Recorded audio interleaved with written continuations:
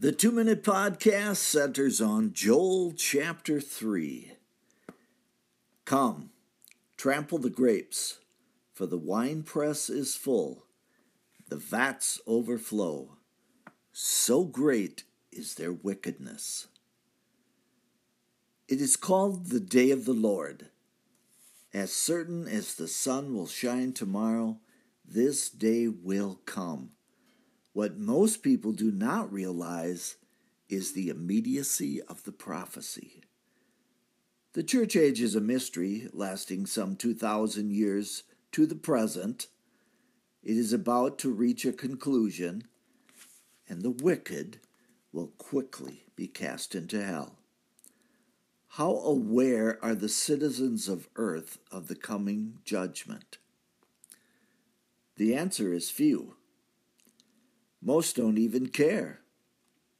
A rock band recently quoted the Bible.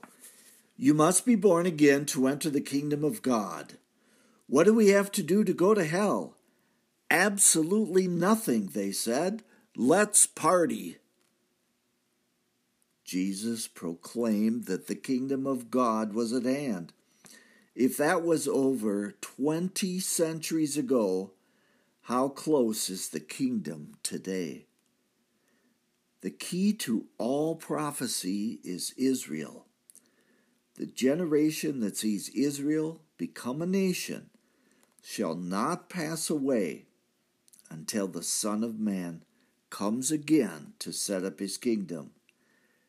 1948. That was the birth of the nation.